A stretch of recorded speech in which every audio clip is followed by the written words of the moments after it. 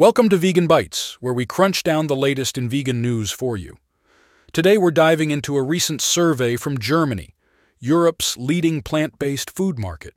According to the poll, 21% of German consumers feel the range of plant-based alternatives in grocery stores is too small.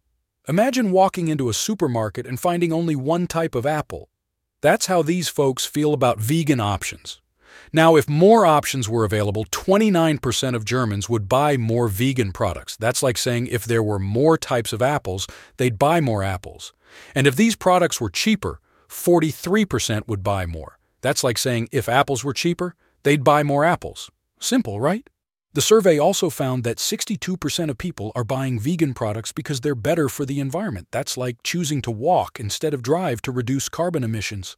And just over half buy these foods for their animal welfare benefits and health credentials, while 21% do so because they taste good.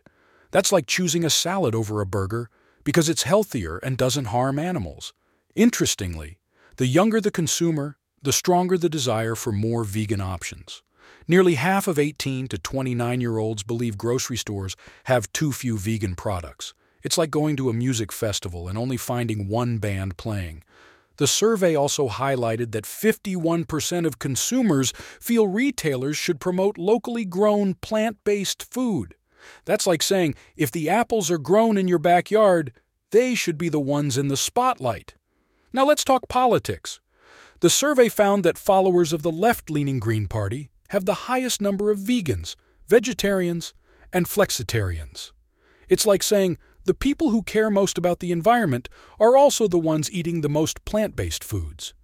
Finally, the survey found that many plant-based alternatives contain additives, fats, and sometimes more salt and sugar than animal products. This deters 65% of respondents from buying vegan products. It's like saying, if the apple has too many pesticides, they'd rather not eat it. So, what's the takeaway? More vegan options, lower prices, and cleaner labels could lead to a boom in the plant-based market in Germany. And remember, every small step towards a vegan lifestyle is a giant leap for animal welfare and our planet.